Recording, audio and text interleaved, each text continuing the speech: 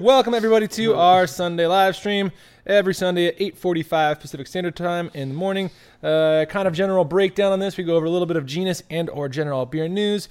We talk about a BJCP style of the week where we break down a style of beer and tell you things that we think about it. Then we go into 2 discussion topics, of which today we have common mistakes new and old homebrewers make and partial mashing. Why I do it and what is it? Anyway, so other genus news, we did do a collaboration with Natural 20 Brewing Company, and that was a peanut butter puffed cereal porter. So we used the Reese's Puff cereal. Our friend's name that was the owner / brewer at Nat 20, his name is Reese, and so Reese's, you got to do it, you know. So we've got a peanut butter porter on tap. It is imperial. It's delicious. It's kind of along the same vein as our Count Chocula, boosted with a little bit of vanilla, and of course all those chocolate notes that you want. But yeah, so that's on tap now. So we are loaded up with some essentially candy beers for Halloween coming up this week. So, yeah, we're ready. Yeah, which is actually on a Friday. Saturday. Halloween's on a Saturday. Awesome. Halloween's on a Saturday. We're gonna start make a little party event. Yeah, we do. Yeah, come try our candy beers this week. Grab a few cans to go for your little kind of social distancing Halloween. Yeah, beers to go. It's 86 and fx. 86 is the high and fx. The heck was that sound? I don't know. Did you just drop something? Nope, that was not me. There's a ghost in here. 86. Whoa. I want to be wherever that is. 86 sounds fantastic. By the way, do we... no, we should have... I was going to say, should we wear costumes next Sunday? But that's like the day after Halloween, so it'd be a little awkward. I actually will be out of town, too. Oh, that's right. So I'll wear I'll just wear my... I may try to call in. We'll see. Yeah. I'll just wear my morning after, my walk of shame outfit. Every day for Peter. That's most days. All right. Anyway, yeah. Also, we got the last few things to round out our kitchen because people have really been enjoying our food. Honestly, I've heard nothing but great feedback about our charcuterie boards too. Yeah. Apparently, we're kicking everybody else's butt on those. So yeah, we got a fridge and a freezer coming in so we can store more stuff and hopefully make a little bit of money. Yeah, start getting our costs down. Yeah, our costs are. I think right now we're basically selling at cost. Yeah. That's low. It's not a lot below. It's not food margins, but we're basically trying to get food out so that we can have that option and have that license. But we'll start getting it all costed out in the next couple weeks and get things rolling a little bit better. For sure. And lastly, America shirts. Presidential debate shirts. Quike for president, right? That's what we're settling on. Yeah, Quike for president. Yep. Quike for president. So if you have a political opinion and you want one of the 2 candidates to win, comment that something completely different in the comments. I actually don't want to start a fight. So and buy a I like Quike t-shirt. I like Quike. Actually, I saw some of you actually were buying those too. So. We really appreciate that, thanks for supporting us by doing that as well. And we're almost up to 80 people watching. As always, if we get 100 likes, you'll get a spoken word poem about something from me, just because that's what Frazzled Penguin decided a couple weeks ago, and we kind of just stuck with it. If we get up to 200 likes, Logan will beer bong an entire pot of hot coffee. So, no, don't do 200 likes. Yeah, so just throwing things out there. But that's pretty much it for our genus news, which means it's time for our Beer of the Week. Bump, bump, bump, Beer of the Week. Boo, woo! Which today we're going something a little bit askew, which is an Italian grape ale. Yeah, so this style was actually thrown out by a viewer, I think like 3-4 weeks ago now. And actually we've kind of been pushing this whole live stream back a few weeks just because other ones have popped up that seemed more timely, but yeah, Italian grape ale found actually in BJCP guidelines in Appendix B, and I kid you not, this is the very last page of it's like page 79, I think. It's X3. I have it. This is style X3. Yeah, the style is X3. So BJCP Appendix B, Italian styles X3, and that is Italian grape ale. So. Overall impressions of this beer are actually pretty wide, too. So everything from being a nice, light, refreshing beer to being a much more complex style when it comes down to it. Yeah, and I feel like this is going to go along the vein of, kind of what we were talking about last week with the, historical meads versus new meads, where they started out as mostly honey and went to beer, and this is kind of and then turned into the exact opposite with the brewing industry. That's kind of where we're going to start to lean into with your variations that you can play with, whether or not it's more wine-like or more non-wine-like. Yep. So, and we actually have, what's called a Rosé IPA on tap right now, and I feel like this actually sort of kind of borderlines in this category, to be quite honest. And we actually made that rosé IPA before we even knew that the Italian Great Bill was a style. So. Yeah, so I definitely think like it could fall into that category for sure. As for general stats on it, we're looking at 10 to 30 IBUs. So really not a very bitter beer. Also, we've got, what is it? I didn't write the starting gravities. Let me look that up real fast. Starting gravity could be 1043 to 1090. That's a huge range. Exactly, Jinx 5, you owe me 10 sodas. And then final gravities anywhere from 1007 to 1015. And I think the biggest thing to note here is at 1007, the fact that these beers can finish pretty darn dry.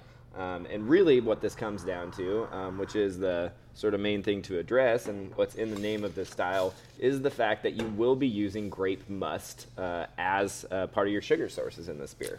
Yeah, so the same kind of concept as if you're doing a Braggot-style beer, but instead of using honey, you are using grape must. The easiest way to do that, and the way that we actually did it with our rosé IPA, was to actually use kitted wine, concentrated wine must. We have like wine kits that we have in the shop that we obviously want to cycle through before they expire, which is kind of the impetus for us doing our rosé IPA. But it's probably a lot easier, honestly, to use like a white wine grape than it is a red wine grape. Yeah, and the whole point of adding this is it actually adds a whole nother layer of complexity. Complexity. Yeah, you're going to get a lot of flavor off of the wine must. That flavor is going to be imparted into the beer, which is otherwise going to be a fairly simple grain bill, typically. And yeah, any of the hops you're going to use are really going to be designed to accentuate the grape must itself and not necessarily overpower it. You know, the one we did, we called it a rosé IPA, but at the same time, our hop bill is actually pretty restrained on it. You definitely don't want to turn that into, you know, a big West Coast hop bill. Right. Ours was very much more on the hazy kind of train where everything is going in Whirlpool or late edition. So it's a softer, fruitier hop composition designed to complement those natural fruity notes that you'll get off of the wine grapes. Yeah, exactly. And again, you know, this style obviously has a huge range. But also part of, you know, adding that grape must, it's going to dry out the style to a certain extent. So on the low alcohol versions, you know, your 5% versions, it's going to be really dry, really crisp, really crushable, right? You see what I did there? Because it's wine crushing season with grapes, and they go through a crush to get grape must. Yeah, whereas the higher alcohol versions that are pushing those double-digit marks, are actually going to be, most of those are going to be barrel-aged variations. So they're going to have more body, a lot of complexity because, you know, you're getting flavors from the grain base, you're getting flavors from the hop additions, you're getting flavors from the grape must, and then from a barrel itself. So yeah, and sometimes they can even be a little bit barnyardy when they get into that range. It's important to note when you do things in that high end of the style, though, you never want that oak or any barnyardiness to be dominant. It should just be a nice complement to the wine, like with most wines. It's not the barrel that gives you the most flavor. Yeah, exactly. And yeah, so it's talking about the grape must, up to 40% is what it says. I think typically you're going to see somewhere in that 20 to 30% range of your total sugars. I feel like we were actually probably only about 20%, I think, of our total sugars. Yeah, it was in a 31-gallon batch. Was it? No, it was a 2-barrel. So was it? Oh, so it might have even been a little less. Yeah, it might have been a little bit less. Then. Yeah. So yeah, we only did about 10%, and even with that, it did make a noticeable impact on the beer. So yeah, in both color and so we did a red wine for ours, and it was a Cabernet Merlot blend, and it actually added a significant amount of color, which looks beautiful right now. A lot of people are loving that beer. Oh, speaking of which, that is going to be our malt of the week. Is actually not a malt at all, and that is the grape must. Yeah. So yeah, we used a red wine must. It was, you said Cabernet Merlot must. But like Peter said, if you, I think the red wines were great on the higher alcohol range. I would definitely recommend more along the white wine must side of things if you want to go for a little bit more sessionable beer. And Peter's just gonna, just plop that there. It's not even facing the right direction. What? The Merlot is on this side. Anyway, both sides. Oh, is he? Okay. He's giving you a quick example of what these kits might look like, and obviously that's a 5-gallon kit.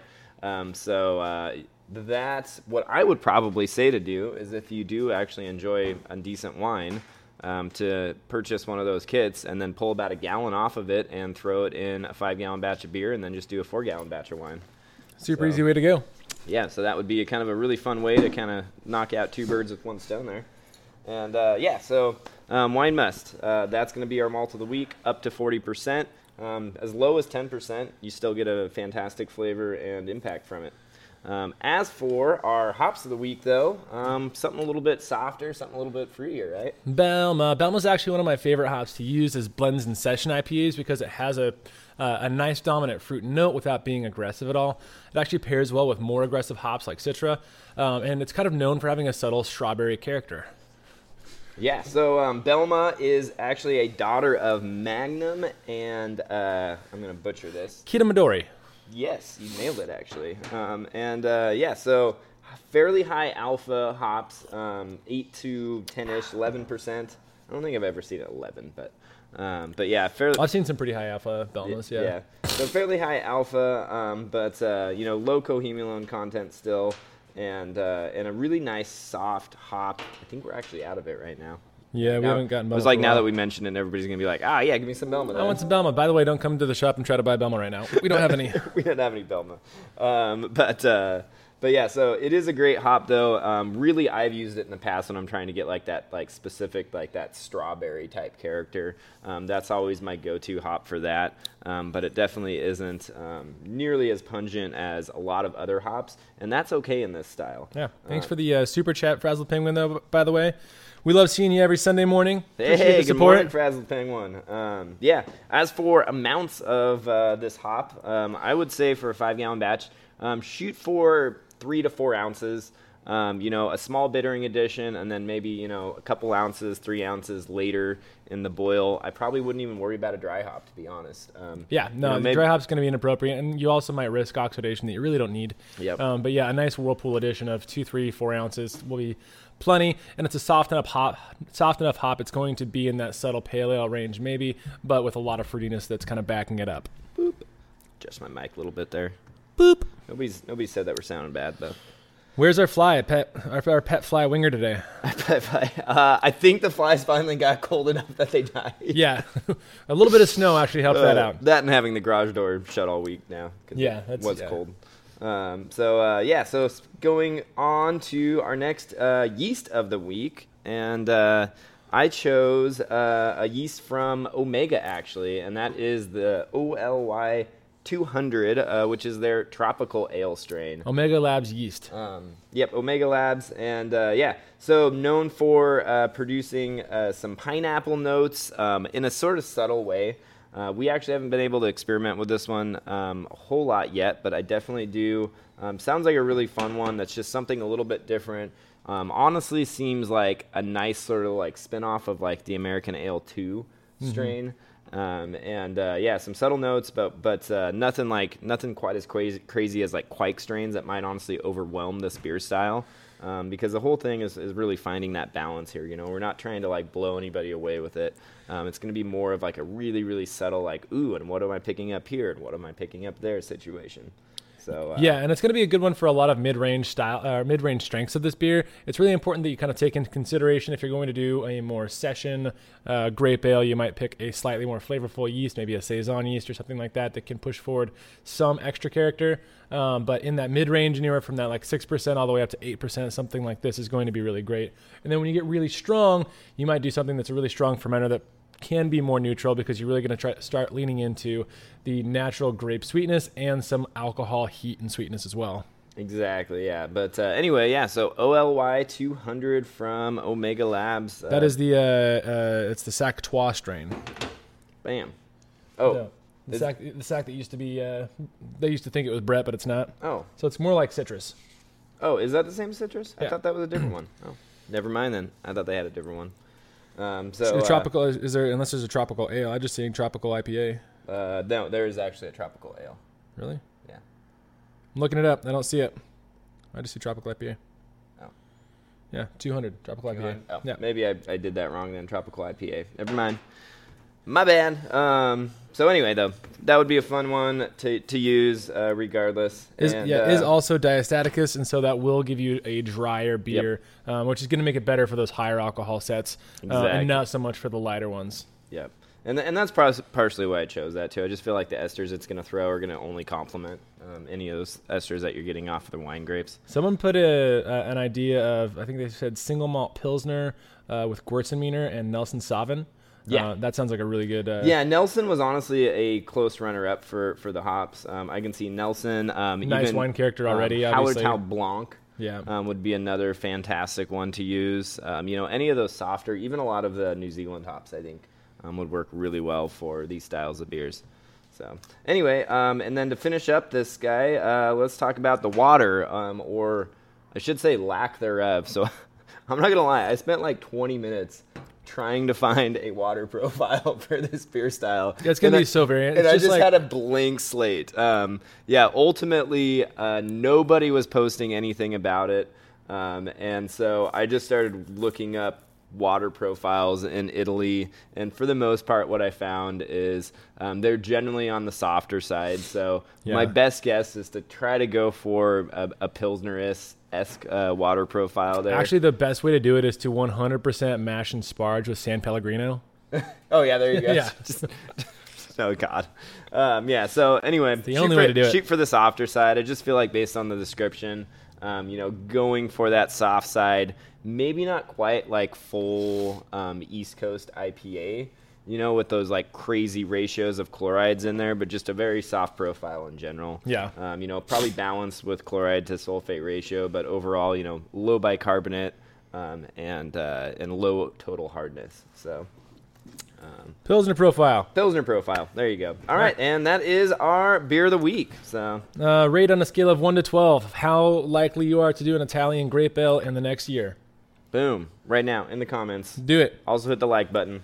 Hit that likes. We're up to 34. We're a third of the way to our goal. There you go. All right, let's go on to topic number 1, which is common mistakes of new and old homebrewers. Basically, what we're going to do is we're going to break down things that we see people doing a lot that you may or may not do, but even if you don't already do these mistakes, hopefully you'll learn something. And I tried to list these in, honestly, a relative order of most common to least common, too. So do keep that in mind when you're listening in today, because I think you might be surprised at which ones are actually of more importance or happen more than others do. So let's get right into it. Peter, I mean, I feel like we're beating a dead horse here, but... Yeah. Bad water. So starting with bad water is something we see people do a lot, and we see people of all ranges do it. A lot of times people will go from, like, maybe they'll move and just they'll have a different house. They won't really even think to check this. But that is just having bad water to start with, which can come from things in your pipes. It can come from your water source itself. And a lot of times it just has to do with chlorine being in your water before you mash in. Yeah.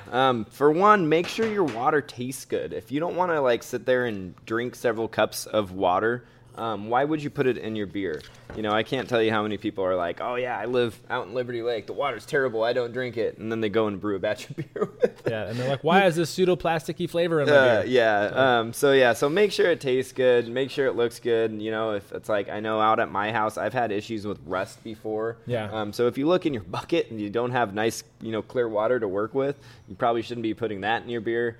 And then also, chlorine. Chlorine is the number one thing that we see people come in, and usually that's going to be with extract batches. And what people don't realize is, we say that we don't worry about chlorine so much here. I know it's in our water, but what happens is as you heat that water up to mash in with, you're volatilizing that chlorine. By the time you get it up to 150 degrees or so, there's virtually no chlorine left in there. That is specific to diatomic chlorine, which is what our water source uses. A lot of other places, especially I know places like Arizona, with different sources of water, use chloramines, which are a more stable compound and will not volatilize, which means you have to either get rid of it with metabisulfite or just use a carbon filter to get rid of your chlorine, or just buy neutral water to begin with. Yeah. And then what happens though is people, don't realize that, and they'll, use just water straight out of their sink to top off their extract batches with.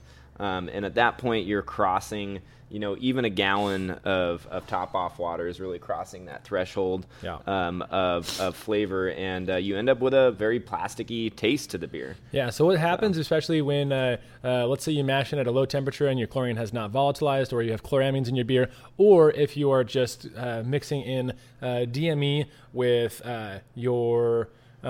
your chlorinated water before heating it all the way up, you create compounds called chlorophenols, which are stable compounds that will not volatilize from your beer. And as soon as they're in there, it's they're going to be in there until the beer is beer. And so you'll taste that in the final product, even though it happens right at the beginning of your brew day. Going to be in there until the beer is urine. Yeah. So number one thing that we run into is bad water, and more specifically with chlorine contamination at some point. Get a filter, or just, we trust our water, so if you know your water is good, don't worry about it. But if you move, or if you're brewing at somebody's house, make sure that you're tasting your water. You have a good idea of what is in there that can be affecting your beer. Yep, yeah. And, and keep this in mind, too. Like, that's also why we tell people, basically avoid using bleach on any of your equipment at all costs too, because it can actually have that same effect. If you even in a glass carboy, if you put bleach in there and don't do like a quadruple rinse, a drop of concentrated bleach will completely ruin a batch of beer. So that low of a flavor threshold. That's water for you. So let's go on to number two that we see very commonly, more specifically in the spring and summer months. So this is going to be hot fermentations, and we'll really talk just in general about overall fermentation temperatures. But why we start with hot fermentations is because a lot of people get used to, as starting home brewers, brewing at room temperature, 68 to 72 degrees, depending on how your house is. And they just get used to that because there's a lot of generic beer styles that you make as a fledgling home brewer that fermentation temperature works in. So that's 68 to 72. When in reality, your temperature that you're fermenting at is very yeast dependent, and most yeasts, if you're making a clean beer, actually like to be below that, somewhere in the 64 to 66 range, and with a lot of common yeasts even as low as 60 if you want a nice clean beer. Yeah, so it's something that you actually have to keep in mind, that and the free rise in a fermenter too. An active fermentation is going to increase that temperature, 5, even 6 degrees sometimes above the ambient temperature. That's why, our general recommendation is always shoot for the low end of the temperature range, unless you're doing, certain quake strains, which is the beauty nowadays, is that we do have a lot of yeast strains that are very, very, tolerant of a wide temperature range and produce clean beer regardless. Yeah, your quake strains, your Belgian strains, your Saison strains, and even some IPA strains like Citrus and Barbarian can stand that warmer temperature. Yep. When it comes to IPAs, though, something you got to balance with that is if you are fermenting on the hotter side, usually your yeast is going to rip, and there can be a lot of aromatic stripping, basically. So your yeast, because it's rumbling so fast and it's fermenting so hot, actually getting rid of a lot of the aromatics that you want in your IPA. So and the most common thing that you'll see if your fermentation does get too hot is you'll start getting, I call them sort of the overripe rotten fruit notes in there. So you'll get like this, like you might get some banana, you might get some like overripe peach or plum type aromatics coming off of it, and those can also hold through the flavor. Yes, Peter's figuring out how to turn a volume down. And so that's going to be the common issue with fermentations that run a little bit too hot for the yeast strain. And you can also run into issues from fermenting too cold. That's specifically with English yeast strains come to mind, which usually happens this time of year. Is people kind of get stuck fermentations or they get diacetyl. Or diacetyl or sluggish fermentations, and that's from fermenting too cold. If you've got an English yeast strain that you throw down in your basement, and now that we're getting well below freezing in the evening times, it might be dropping down below 60 degrees. It might be 55 degrees down there now, and especially English strains really like to drop out. So if you're on a cold crash, your beer, that's probably a great way to do it. But at the same time, it means that they're going to struggle to finish up, which can end up with bottle bombs, or can just end up with a beer that doesn't actually attenuate fully. So. Someone's asking, what can you do about high bicarbonate, like over 250 ppm? I mean, besides filtering, the easiest thing to do is add a little bit of acid to your strike water and boil it before you strike. Yeah. It'll precipitate out. If there's calcium in there, it'll precipitate out. Yeah, there is a process called slaking that you can do, which means that you, like Peter said, add a little acid, boil it, and then you actually let it cool back off before you use it, and you'll see that precipitate out. But honestly, in my opinion, that's a lot of work, and it's a lot easier to just straight up dilute it down with distilled water. Yeah. spend $3 on 5 gallons of water, and then you can dilute. Anyways, let's go on to number 3. And we see this happen a lot. You probably haven't heard us talk about it too much, but let's say someone's building your grain bill. They're scooping grains into your entire grain bill, and then one of their scoops is just right next to a bag of crystal malt, and that crystal malt happened to have a couple of kernels get into the bag that they're scooping out of, and those kernels get into your beer. So number 3 is using too much crystal malt. Yeah, we see this over and over again, and my only theory behind it is that it's an old school approach to 30 years ago when it was base malts and crystal malts and heavily roasted malts. And that was kind of all we had available. But nowadays there's literally hundreds of malt varieties out there to work with that have so much better flavor profiles than crystal malt, which means that you don't have to use crystal malt in beer. And I do think this is it's also probably a stylistic change. I think a lot of times crystal malts were a really good way to also cover up, fruity fermentations, for the lack of a better word, or fermentations that have a lot of off flavors, or not off flavors, but or more distracting flavors. Yeah. These days we're used to crisp, clear beer, so I think the overall palate of most people has changed. We like things that are bright and acidic, or if they're supposed to be sweet, we like a lot of maturity to come with that sweetness. So crystal malts themselves don't need to go in every beer, and definitely for a 5 gallon in that range, or 19 liter batch, 2 pounds is excessive for most beers. And we see a lot of people that have that 2 pound or more in their recipes. Yeah, definitely. And so, just general overuse of that. It makes for sweet, fruity beers. So I guess if you're going for that, then you do you. But a lot of times, we'll see that in like a West Coast IPA, and you're like, that's not a West Coast IPA. So All Star says, "Forgive me, Father, for I have sinned and used crystal malt for 20% of my grist." That's okay. Just do 8 Hail Marys. Yeah, I was like Hail Marys. By that I mean just like take a can of beer and chuck it across your yard and hope someone catches it, and then you should be okay. All right. What do you guys suggest to substitute for a crystal malt in an Irish red? Depending on the crystal malt, let's say you have a pound of C60, for example. I would use a half a pound of Special X instead. Yeah, Special X, Red X, just as a using general Red base X. malt. Just building different layers. Even Cara Munich, which is kind of like a half crystal, half Munich. Cara Vienna, yeah, even in there. There's so many options. That's if only there was like a whole video that went over the different substitutions you can use. And it really is the tip of the iceberg. Caristine, golly. Yeah. Oh, I might sneeze. Oh, it might happen. Don't do it. Don't do it. Get away from me. All right.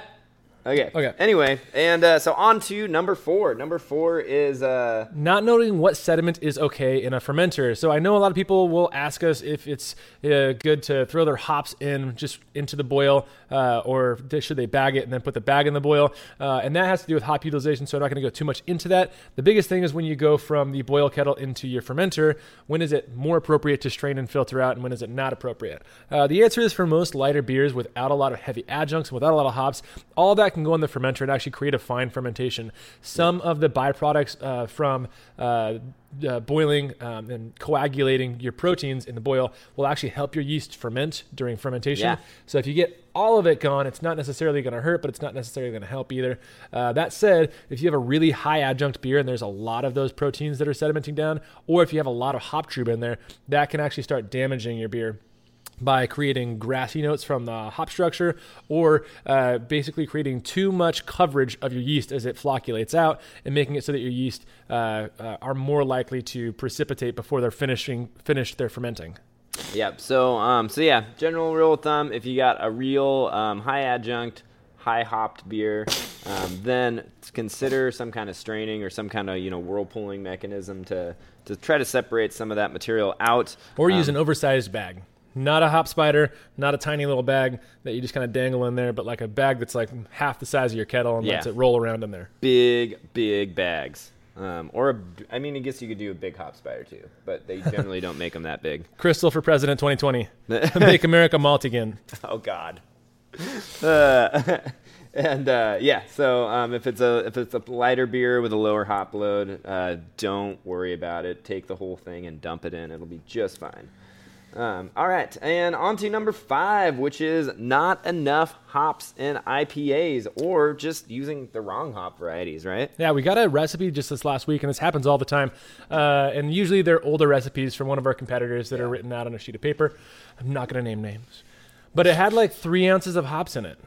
I mean, one of them was a really high alpha hop, and it was in there early, but it was like 3 ounces of hops total. And while that technically might get you the bitterness to be in an IPA range, in today's hop-heavy world, that's not an IPA. Yeah. I could take something like Millennium and throw in a 5-gallon batch, 3/4 of an ounce, and get an IPA that's 60 IBUs. Yeah. With 3/4 of an ounce. Technically in the right range. Technically, it would be a bitter beer. But just with no flavor. But that's more the barley wine-esque or the strong ale-esque kind of style, where you're really still leaning into malt characters. Generally speaking, they're going to be higher alcohol by their nature. It doesn't really make sense unless you're doing. It doesn't really make sense for a light beer, honestly, to do something like that. But IPAs are designed to be hoppy, and bitterness are way two different things. Yep, exactly. So and I think that's the big thing is understanding the difference between hop flavor and just general bitterness. And so like Peter said, we see a lot of people that come through with IPAs, and they're throwing 2 ounces, 3 ounces of hops at these beers. And the reality is, for say a Northwest IPA that should be a little bit more balanced, for a 5-gallon batch, you're looking at probably at least 4 or 5 ounces of hops in there. For West Coast, you're looking at closer to a half pound, and for hazies, they might even be 8 or 12 ounces. We're talking about a lot more hops than most people are used to. Yes, that does add cost to the beer, but I mean, let's be real. The difference between, a pint of beer that you're drinking at home, if that pint of beer is costing you, 35 cents versus 45 cents, on the big picture, is that really a big deal? When you're spending an extra $10 or $15 on a recipe. I think your scale's off. I think it's probably more like, for most homebrewers doing an IPA, it's probably a difference between like 90 cents a pint and $1.50 a pint. Is it? Yeah. Oh, okay, fine. Math, Logan. Math. Okay, whatever. Either way, it's way cheaper than any solid beer that you're going to get from a brewery. And the world is your oyster with hops, and so if you see Cascade in there, Cascade's actually a really hard hop to make shine in an IPA. It's more of a balancing hop. However, there are, depending on the styles of hops that you want, a lot of hops that are going to be assertive and aggressive. So that means not overusing things like Willamette and Goldings and those lower flavor hops, using things that are big like Columbus, Chinook for West Coast and Northwests, like Simcoe, Mosaic for those hazies or tropicals or anything in between. Yeah. And just picking your hops that are designed to have big flavors. Yeah, honestly, Mosaic's probably a little bit overused, because Mosaic, when you combine it with like too many hops, is a good example, can actually just sort of muddle up the flavors of things. Someone says Whirlpool 170 degrees Fahrenheit, 10 ounces of hops instead of dry hopping. Sure. Yeah. No, we've literally done that on some of our best IPAs that we've made have just been solely giant Whirlpool editions, and it ends up working out really well. It makes it so that you're not reaching that threshold with getting the bitterness too high, because it's going to take a long time to get the bitterness, even though you have tremendous amounts of hops in there. But you will get enough, and then all that flavor is just going to soak into the beer. But also because you're whirlpooling, you are getting rid of that grassy material, and so all the volatile aromatics are in there at the start of fermentation, so you can reduce harsher terpenes like geraniol and lineal.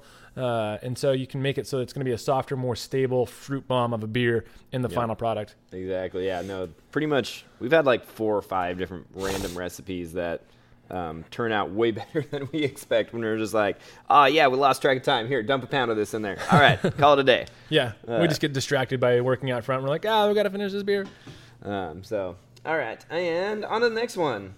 What do we got here? Number 6 is aiming for too high of an alcohol. Yeah. While it is tempting as a home brewer to just make every beer super boozy and super high alcohol, it is a hard risk. And you don't. So when you get up to, honestly, 8% is probably that kind of threshold where you really start having to have proper technique, even to make the beer right in the first place.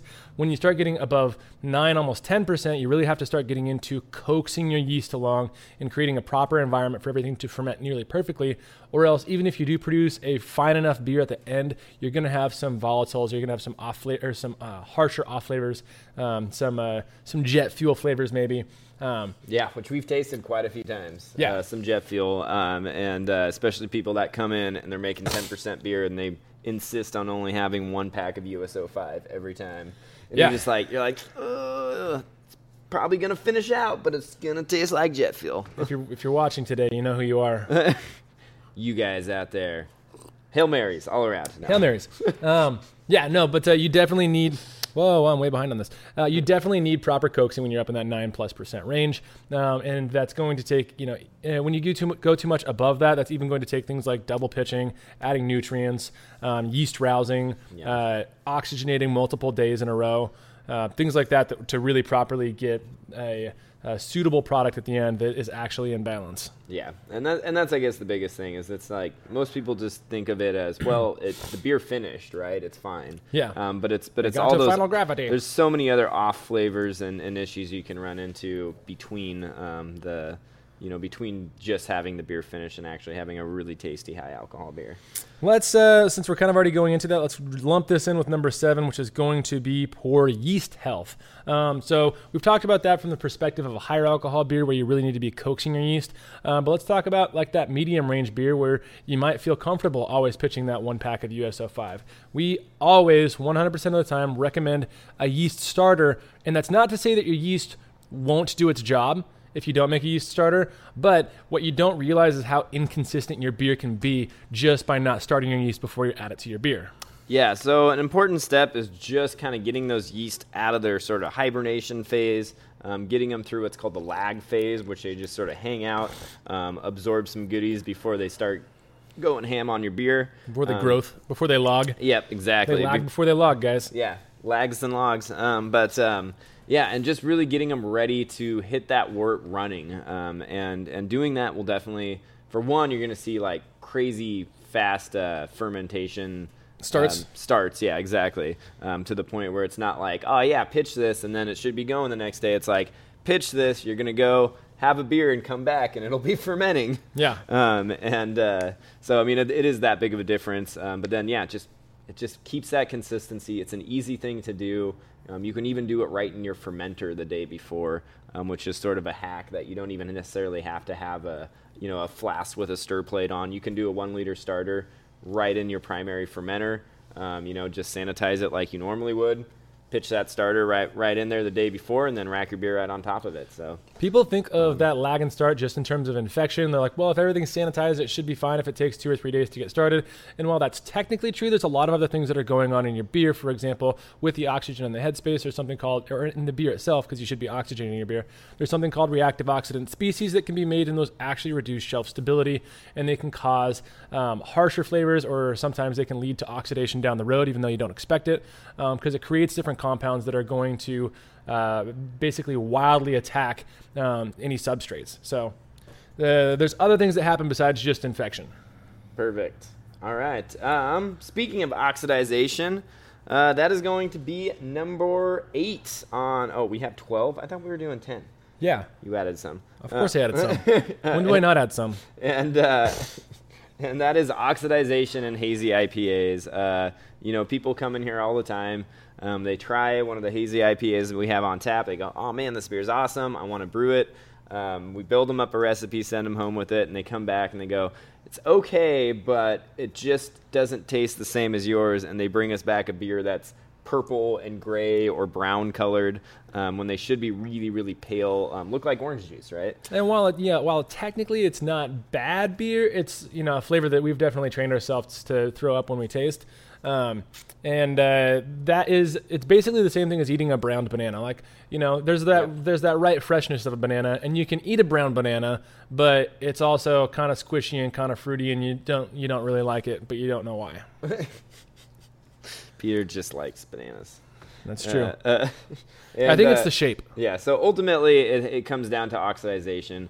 At some point during the fermentation process or packaging process, you're allowing oxygen into contact with the beer, and anything that has really high hop loads in it, for the most part, is going to suffer from this. What it's going to do is it's going to deteriorate all those nice hop aromatics and all those really nice hoppy flavors very, very quickly, and then turn the beer into a sort brown banana. Yeah, a brown banana. It's going to turn your beer into a brown banana, guys. Don't let it do it.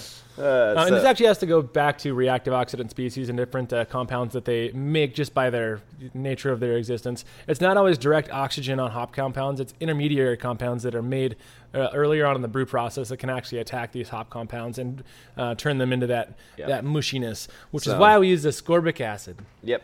So ascorbic acid is something that we use in every hop-forward beer, every pale beer, quite frankly. Yeah. So that's always a good tool. Also, there is a process called low-DO, low-dissolved oxygen fermentation, and I believe we've done a video on that. So do a search for low-DO on YouTube. I'm sure you'll see our video. You'll probably see a couple others pop up. And that's a really important method to use whenever you're brewing a real hop-forward hazy beer. Yeah, so cover everything in an argon blanket and you should be good. Argon? Everyone has argon. Everyone has argon. Sounds good. Yeah. Let's go on to number 9. Number nine. This is more for beginner homebrewers. It's not going to be as applicable to everybody else, but we can talk about some other things that might be applicable. This is going to be scorched malt extract, and this is specific to liquid malts.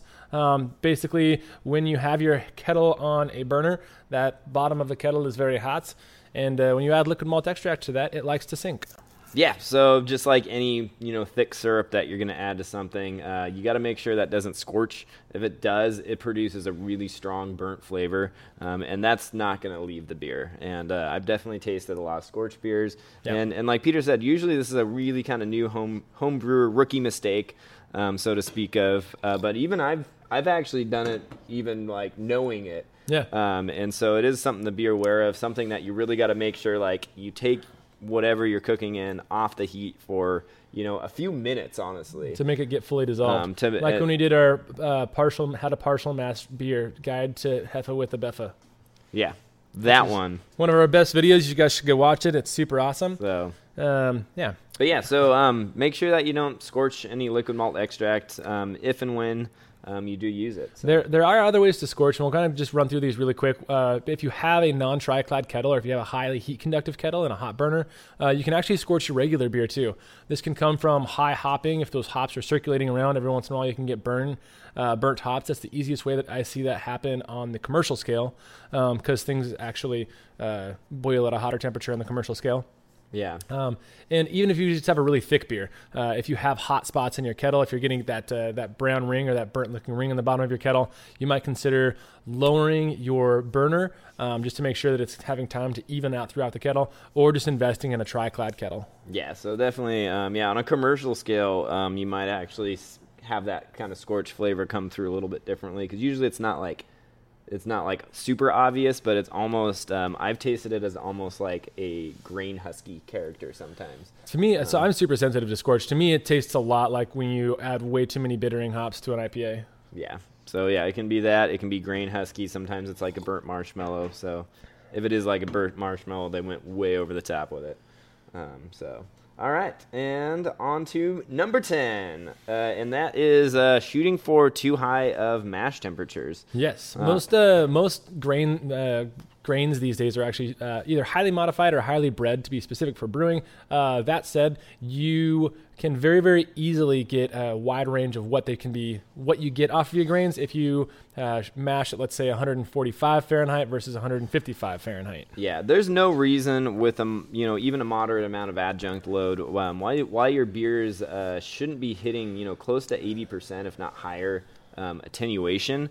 And the only reason why we see people that come in and they're either getting, real low brew house efficiencies or they're getting poor attenuation is usually because their mash temps are way too high. And I think, again, this just falls into that sort of old school thinking category. Yeah. And you see, I see people come in, and I ask them what their mash temp was when they're like, yeah, this beer only went down to, 1015, 1020.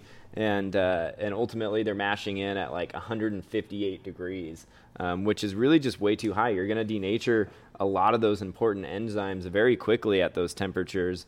We generally don't recommend going, even 155 is probably the highest I would ever try to mash in. Yeah, both alpha and beta amylase are denaturing at 155 degrees. Alpha is slower than beta, but beta amylase will denature pretty fast at that temperature. The starting temperature range for beta to denature is actually in the 140s. Yeah. But that said, the rate of denaturation versus the rate of the enzyme actually doing its job, it'll still do its thing. But going up to 154, you're definitely losing a lot of your beta amylase, which is going to cleave your starches in a way that makes it easier for your alpha amylase to do its job. So we actually recommend always mashing in super low. Yeah. And then if you want 145 to about 150. Yeah, that's a really great range. And then if you want to make a thicker beer, it's super easy to adjust your grain bill to do that. And it's also a more consistent way to make a recipe. Yeah, exactly. It keeps for consistent beers. It keeps for a little bit drier beers, and kind of allows that recipe building itself to come through versus the mashing temperature, I guess, is the big thing there. And I think there is one sort of caveat to the high mash temps. Actually, there's two I can think of now. And one of them is if you are trying to brew a true sour ale that you're going to have Brettanomyces and kind of a mixed fermentation going on, doing a really high mash temperature so that you don't have those, real easy fermentables in there might actually work out for the long run for something that you might be fermenting for, a year or two, and allowing those diastaticus yeast strains or Brettanomyces to really chew on. And then the second occasion would be if you're specifically trying to make a low gravity or low alcohol beer, not necessarily gravity, just because you're going to have a higher final gravity, lower attenuation, and less alcohol. So just use 40% oatmeal. 40% oatmeal. All right, let's go on to number 11. I see a couple questions popping up, and we'll definitely get to some of those in a little bit. But number 11 is actually adjusting your carbonation levels. This is something that has a tremendous impact on styles of beer, and there are even some styles of beer that we recommend people bottle condition at a lower carbonation just to get the full maturity or the full flavor of what the beer is supposed to taste like. So carbonation levels for different styles of beer should be different, and one of the reasons of that is because carbon dioxide not only dissolves into the beer and forms bubbles and carbonation, but it also isomerizes into what's the right word for that? It turns into a carbonic acid, which carbonic acid is an acid that you can taste, and it affects the flavor of the beer. Now, that acidity can push forward bright flavors like citrus flavors, something that you might want in a Hefeweizen, which is going to be highly carbonated, or even IPAs. So, and I think the biggest takeaway here is to realize that levels of carbonation in beer, they're an ingredient. They are an ingredient, and by the number, they actually a very small change in something like priming sugar or the pressure that the beer is served at or even carbonated at can actually have a really, really big difference in the level of carbonation on the beer. So your actual parts of carbonation vary a real small amount for a very noticeable level in how fizzy that beer really is. My general rule of thumb for bottling is to do 1 ounce of dextrose sugar for every gallon of a finished beer that you're using, but the difference of 1 ounce in one direction might mean, or say you're doing a 5-gallon batch, if you do 4 ounces of sugar instead of 5 ounces of sugar, you actually have a beer that's on the pretty low end of carbonation, and if you do 6 ounces of sugar, you actually have a very highly carbonated beer. So that kind of hopefully puts things into perspective of how a very small change in your priming sugar can really affect the carbonation. Everyone in the comments, please name your favorite highly carbonated style and your favorite lowly carbonated style. Perfect. All right. And then very lastly, on the very last. Lastiferousness. Almost didn't make the list, which everybody likes to jump to, right? Yeah. And that is actual infection. Infection, as you can now probably figure out, is a very, very rare occurrence in beer. And that's usually because we're throwing lots of healthy yeast cells at it if you're doing things right. But it can happen. It can come through as being Band-Aidy. It can come through as bottle bombs. It can come through in a really wide variety of things. But like we mentioned here, I think it's just more of a practice than anything else. Most people get into homebrewing with the understanding that you should sanitize a lot of things. That said, as long as you're using clean equipment and you have good yeast health, infections are relatively rare, especially in the time frame that you are drinking your beer. If you're making a beer and you're drinking it within 5 weeks and you had a healthy yeast and you used clean equipment, not necessarily even sanitized, but clean equipment, there is a good chance that your beer will not get infected. So anyway, I think the big thing there is just infection is probably the last thing you should look for if you are having any kind of off flavors with your beer, and yet everybody likes to jump to it. So keep things clean, and just use common sense with that. All right, well, let's go on to topic number 2. Wow, we are just kind of burning through the day today. So yeah, everybody, we need 7 more likes. We're at 62 likes, so we need 7 more likes. And then no more after that. So topic number 2 is going to be partial mashing, and this is kind of a fun one. It's something that we hear a lot of people sort of interested in, and honestly, it's a practice that's not done enough, in my opinion. Yeah. And that is, and what partial mashing is it's sort of that bridge between extract and all grain brewing. Most extract brewers will have what are called steeping grains with their beer recipes, and what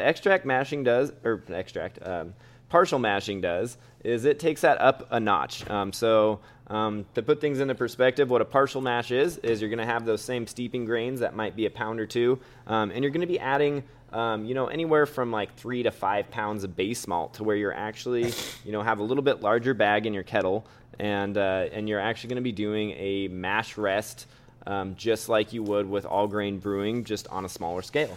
This might be a good idea if you are, let's say, trying to make a larger batch than your kettle size actually fits.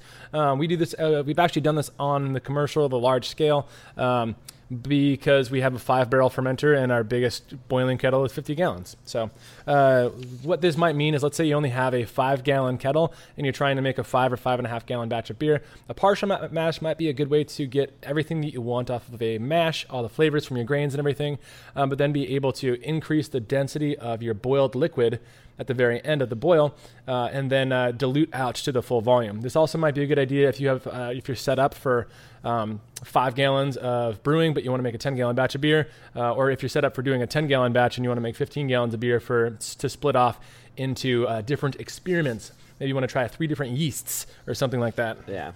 So what it really does is it gives you a lot more control that you don't really necessarily have when you're just using extracts. And I think the biggest thing when it comes to control is actually probably the fact that you can get drier beers from it that you just can't get with using malt extract, right? Exactly, yeah. So malt extract has a set fermentability. It's always 75% fermentable, meaning you will always leave 25% of your thickness behind.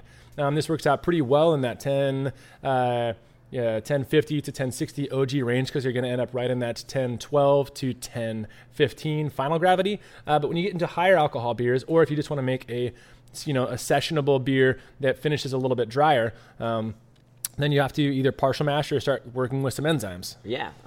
Partial mash, it's going to help you dry out your beer, and a way that it does that is that you have that, just like we mentioned in our first topic, that control over your mash temperatures.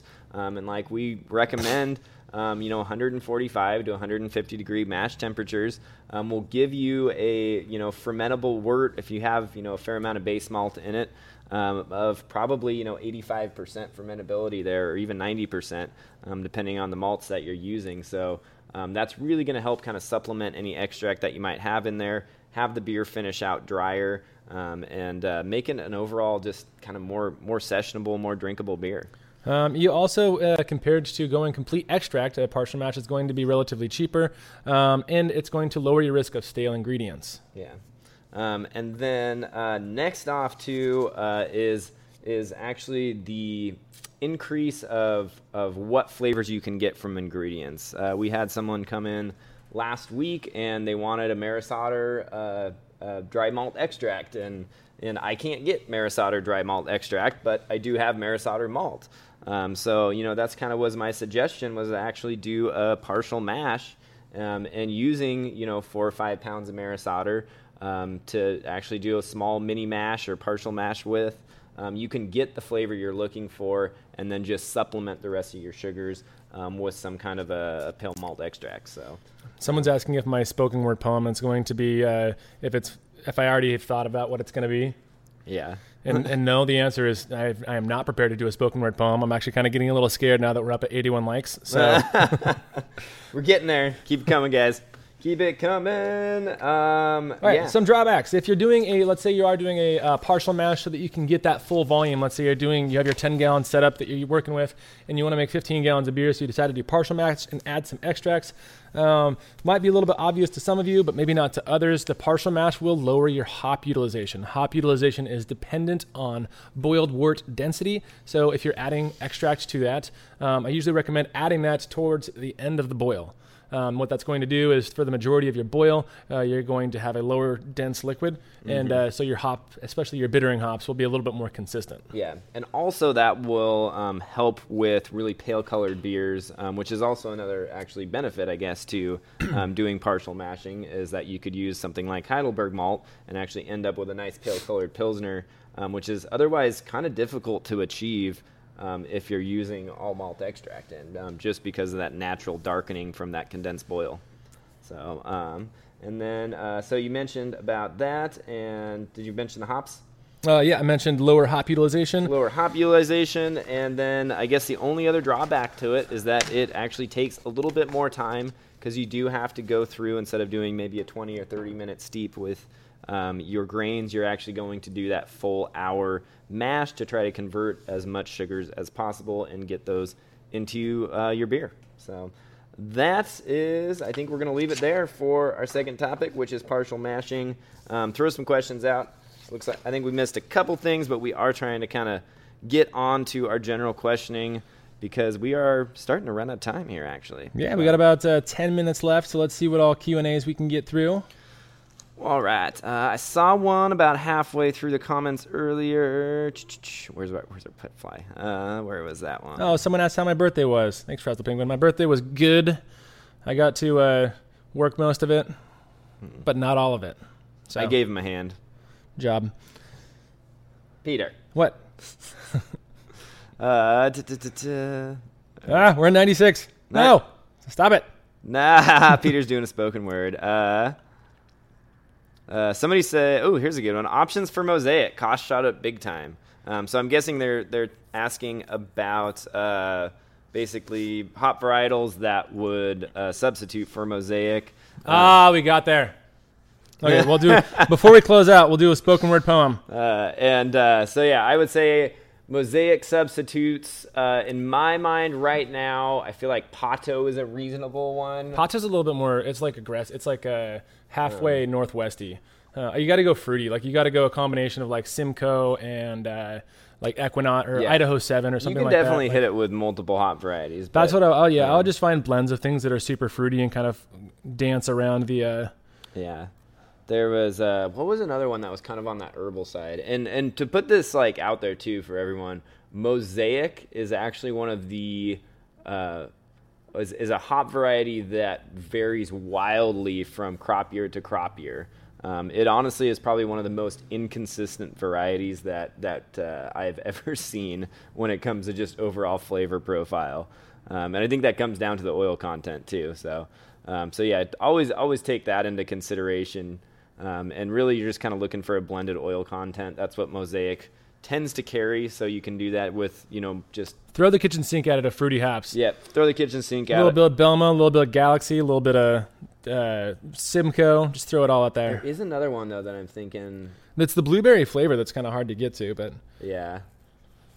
But, man. Do you see more sediment going into the fermenters with Quake brews since you don't chill as low? No, not necessarily, actually. A lot of that has to do not only with chill speed, but with how you boil and also your grain. So it's kind of hard to put them side by side because, let's say I do a 100% two-row beer, that's going to have a lot less sediment going into the fermenter regardless of chill speed than if I'm doing like a 30% adjunct beer. Yeah. Oh, Cashmere was the other one that kind of came to mind. That was, a little bit more herbal one. Yeah, that one was a little bit more herbal. So, yeah, I feel like, maybe a blend of both of those, Pato and Cashmere, a little 50-50. You could probably get really close to a Mosaic profile. Larry Stuber, if I want to make a 5-gallon batch of American-style IPA with only Mosaic hops, how much should I use? If it's going to be an American style, anywhere between 5 and 8.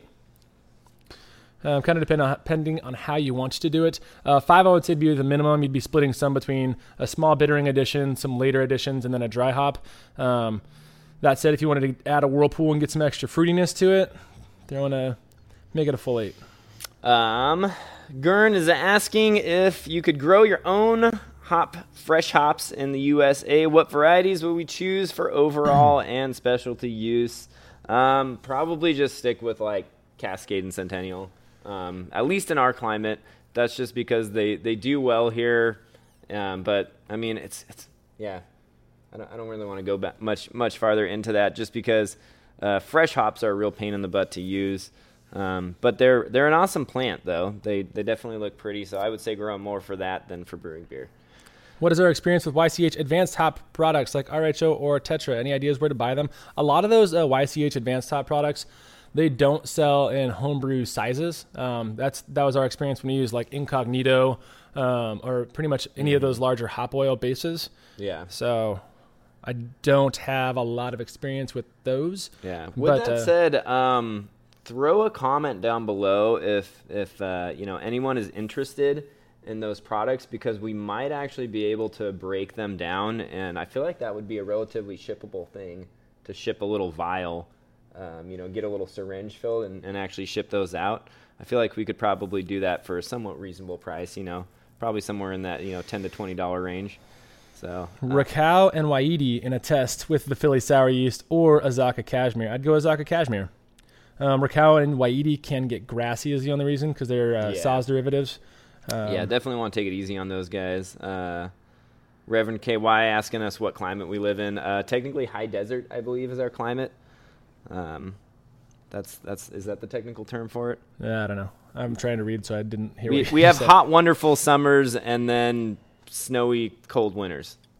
Going out of my comfort zone and brewing with Nelson Sauvin for the first time. Yay, peer pressure. I'm scared to death about the cat pee thing. Is that really a thing with Nelson? I've seen it a lot less with Nelson than I have with other hops. Yeah. Like Mosaic and Citra specifically. Actually, yeah, it was, what was that, the 18 crop of Citra, I think, or maybe it was 19 crop of Citra was kind of cat pee like. No, it'd be 17, 18. 19's the one that was out last year. Yeah.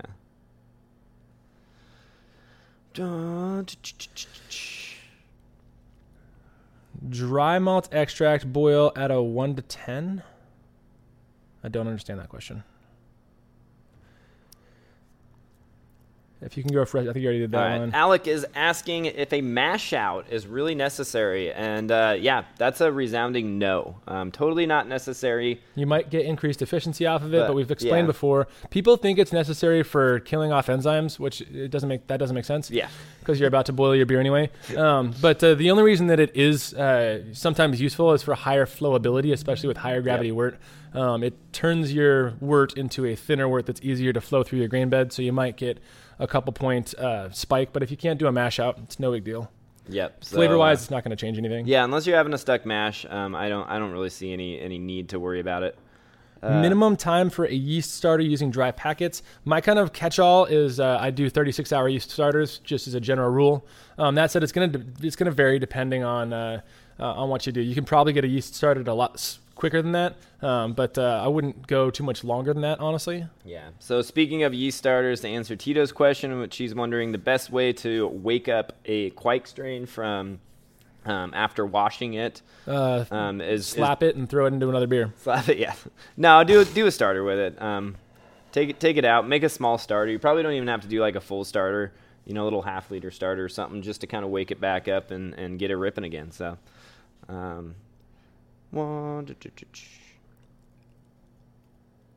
Fruit.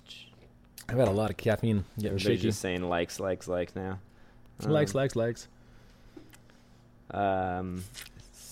C-Taz, I am glad that we are your destiny. It is your destiny. I am your father. Peter Poem, perpetually recovering from last night. Walked in, glass door, I brew, I fight. My tank top fit right. Someone wrote a poem for me. Doug, yeah, gotta go freestyle. All that. Lots of stuff about poems. And do we have any experience with Bobek hops? No.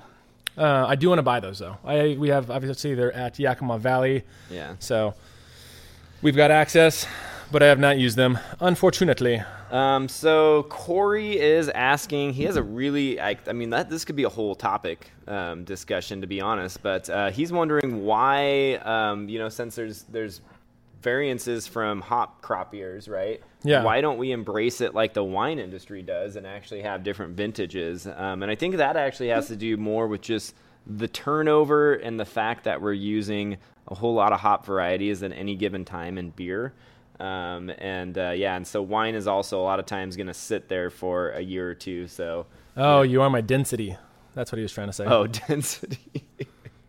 Apparently it's Back to the Future reference. Oh, gotcha. Are tank tops available? Tank tops are always available. Whoops.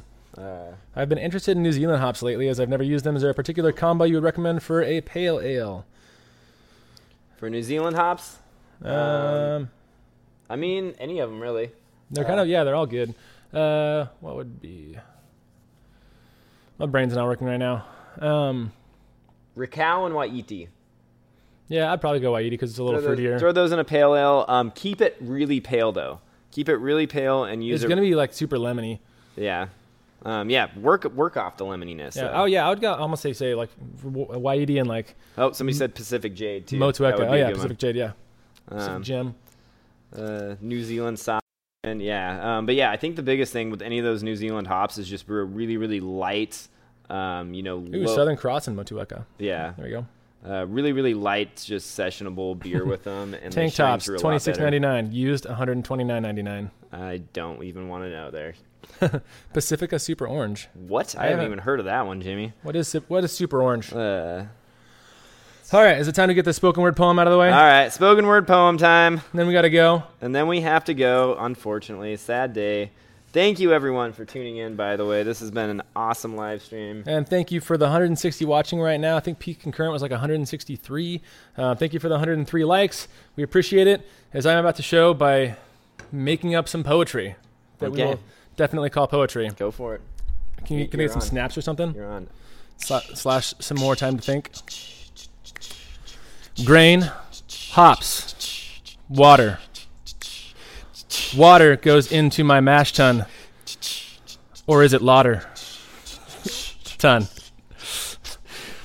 Water flows through my grain bed.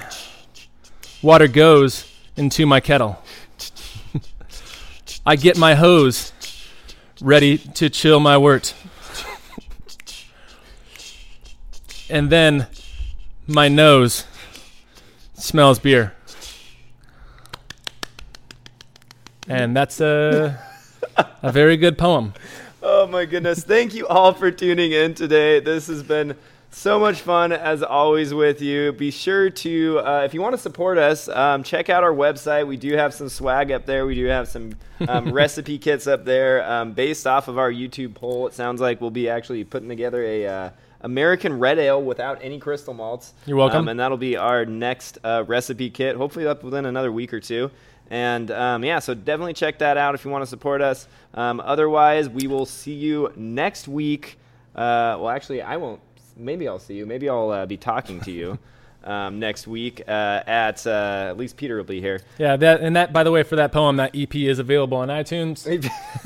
$45 download. $8:45 Pacific Standard Time every Sunday. Thanks for tuning in. Someone said, I don't know if we can hear it, but that poem gave him the clap. We will see you all next week. All right. Have a good one, Subscribe. Everyone. Subscribe. Yes, please subscribe. Hit the likes. You got some more likes from your spoken word poem, by the way.